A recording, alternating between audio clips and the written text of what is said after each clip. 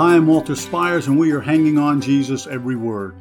We're in the Beatitudes, and today we're going to look at the Fourth Beatitude. Before we go there, I want to remind you of the context because it's so important. Otherwise, if you just read the Beatitudes like many people have done for years, they won't have as much meaning. In Matthew 4, we learn that after Jesus was baptized and spent 40 days in the wilderness being tempted by Satan, he began to preach, and his message was clear.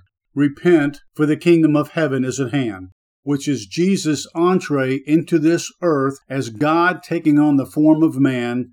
One final thing to keep in mind is the audience was Jesus' disciples who came to him when he went up on the mountain and sat down.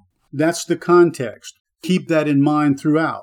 In Matthew 5, chapter 6, we read the fourth beatitude, "Blessed are those who hunger and thirst for righteousness, for they shall be filled or satisfied." What's he talking about?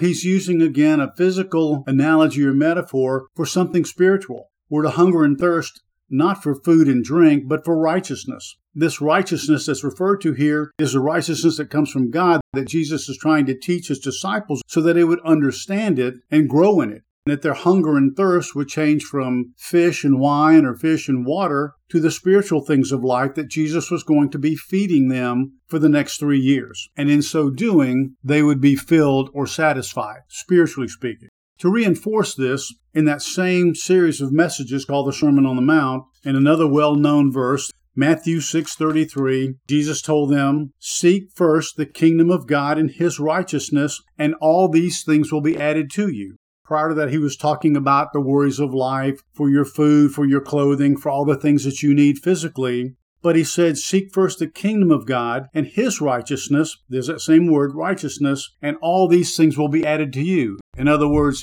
you will be filled or satisfied. I hope that brings clarity on this wonderful beatitude. And more than that, I hope it causes you to look inside your heart and let the Holy Spirit see, what are you really hungering and thirsting for? Is it the righteousness of God? Hanging on his every word for Christ's sake. Amen. To learn more about how you can become a Christian, grow in your walk with the Lord, donate to help keep this ministry going strong, and receive freely of all the biblical content, video, audio, and written, go to onlyjesus.life. That's onlyjesus.life.